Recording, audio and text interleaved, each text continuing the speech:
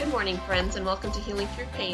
I'm your host, Steph, and this is a show that dives into health and healing, where we discuss how we can show up well for the responsibilities and opportunities that life sends our way. Today, we're going to wrap up our small series on grief with some final thoughts and words of encouragement for how we can support people who are struggling. Thanks for tuning in.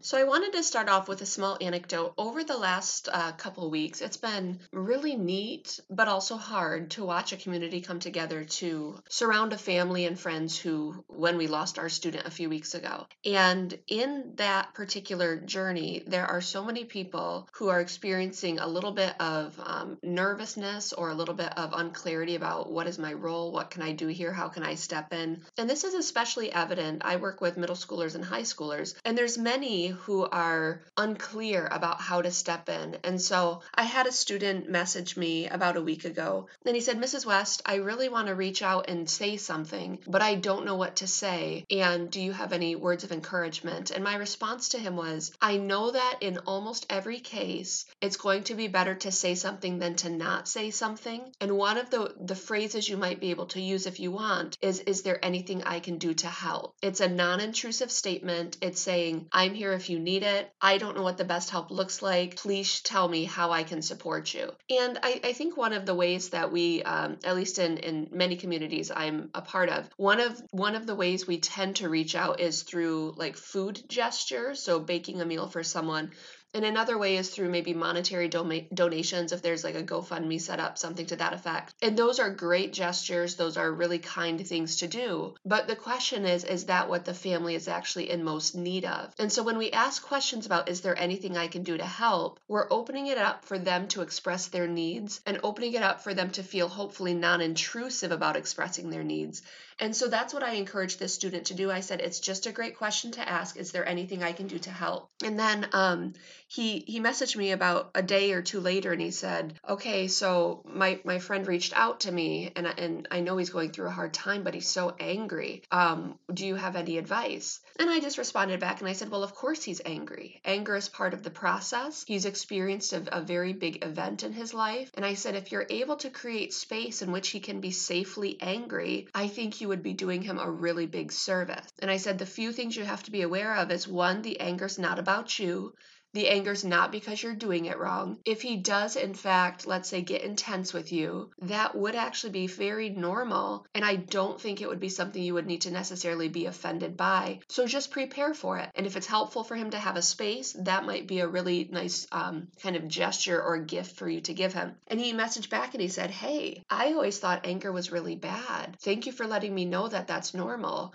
And he said, it makes sense to me because when I'm angry and someone just listens, I actually walk away feeling a lot better. And if I don't get punished for it and if I don't get chastised for it, I'm actually going to be doing a lot better. And so that was a space where he was able to accept that anger is normal. And then he was able to invite his friend to be angry with him and create a safe space. Those types of exchanges during grief can be so beautiful and so restorative and so helpful. Now, conversely, one of the places where people might go awry is when they do what I call co-opting someone else's experience or taking someone else's narrative on as their own. And I had a very particular anecdote where this happened probably about 4 or 5 months back. I was talking to a friend and I was giving him a life update.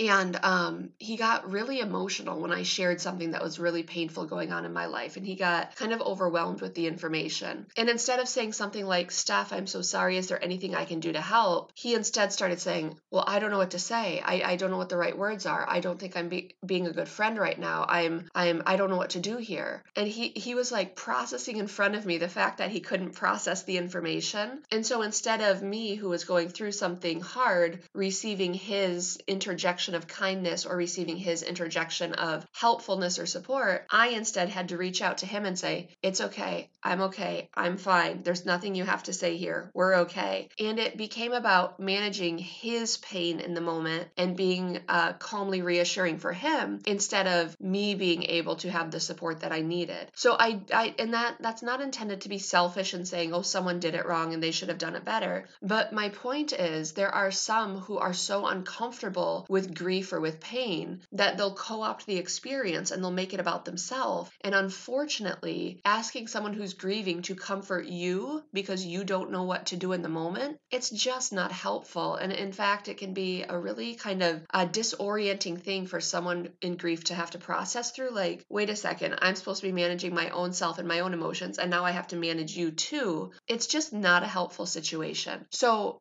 in most cases, it's better to say something than not to say something. If you don't know what to say, a simple "I'm sorry, that sounds really difficult" can be super helpful.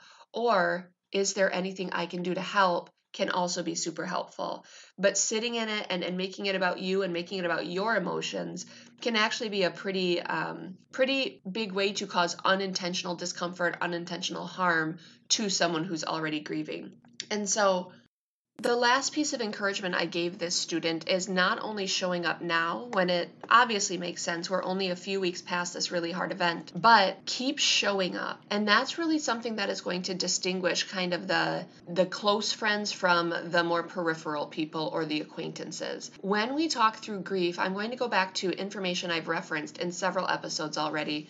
Someone who's going through a significant loss is going to navigate what we call the year of firsts. So the first birthday that this person is no longer with them, the first Christmas, the first New Year's, the first even Friendship Day or Valentine's Day, if it was a significant other and that was something you celebrated together, the first Easter and the first 4th of July ritual that they're not a part of. So the year of first is a very tangible place where grief might show up again and again. And if you are in a crisis, often the first 2 or 3 weeks, there's people just inundating you with kindness and with gestures. And then, routine starts to come back into play and things start to normalize. And then a lot of people in the conflict or who were directly affected by a loss, they have far fewer resources than they did in those first couple weeks. So people stop checking in on them. People start to kind of create distance just because they start to go on their own lives. And the unfortunate piece about that is you have this entire calendar year that's categorically tough. And then you have a second year where you're probably starting to create new rituals and new normals, between the first year and the second year. And it's still a pretty significantly painful period. So as I'm able at North Point to walk with my students who are going into ministry, one of the things we intentionally talk about in crisis and trauma counseling is you should, if you are in church leadership or you are in a position of authority in the life of someone who's gone through a difficult trial, you really should be checking in with them probably at least monthly, and it probably closer to about the 2-year mark, not the first couple months, but the first couple years. And we even encourage our students, put it on a calendar.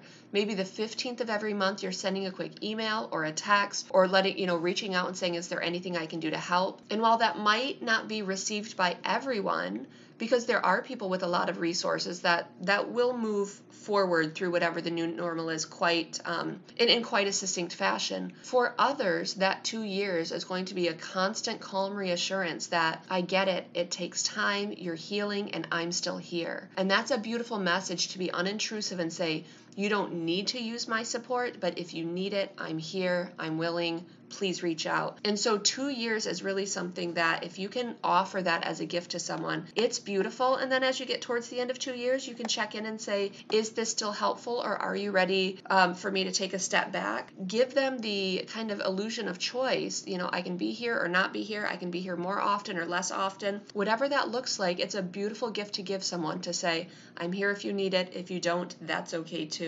And then the main point of today's episode, in addition to kind of some of those practical application pieces, the main point is understanding that crises and grief and loss are going to show up in our lives. And it is paramount that we live a life that recognizes that. And there's kind of several different avenues to travel down. One is if we understand that loss is going to happen and hard stuff is going to happen, I do feel like we have an intense opportunity every day to build resources to be best equipped during a time of struggle. We have financial responsibility to understand that big life events happen. And so we have to steward our finances well, and we have to not anticipate that we're going to have some catastrophic event, but a catastrophic event becomes even more complex if there are no financial resources to help us navigate that.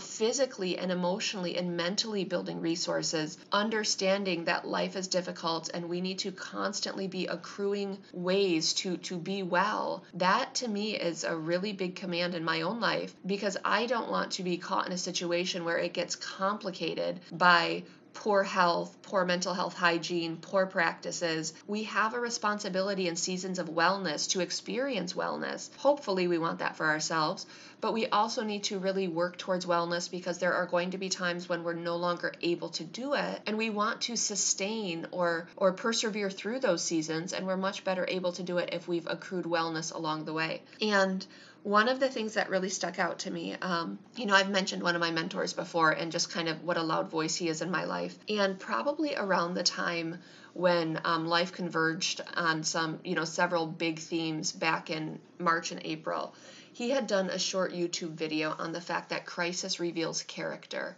Not that who you are in a crisis is suddenly some morphed version of you and you become a worse version of yourself.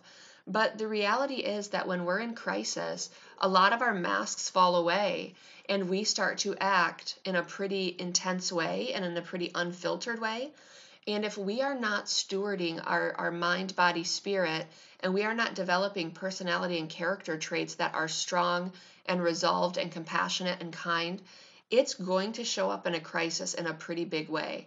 So if we're someone who lashes out at people, it's going to show up. If we're someone who talks angrily about others, it's going to show up. If we're someone who, when something bad happens to us, we talk about our victimhood and we really circle in the camp of how bad things always happen to us, it's going to show up in a crisis. And unfortunately, we have to recognize that when masks are removed, sometimes some really bad things might show up, things that are hard for others to be around. We need to steward our ability to cultivate good character traits during seasons of low stress, so that during seasons of distress, we have our character set in a way that we're not going to lash out and make things horribly uncomfortable. Now, I do want to bracket that by saying, back to the last few discussions about grief, things like depression and anger will show up. They absolutely will. But you're still responsible for what you do in those moments. And if you don't have a well-developed character, if you don't work on guarding your tongue, on taking your thoughts captive, on treating your neighbor with kindness and compassion, you're not going to have a lot of space to move in a crisis. And so being more hostile or more depressed, more angry, that actually becomes some people's normal in a crisis, because during times of wellness, they haven't cultivated a character that helps them navigate the hard stuff well. And so I want to encourage you, if you know that you've got personality quirks to work on, if you know that you lash out at people, you really, in seasons of wellness, have an opportunity to cultivate new skills.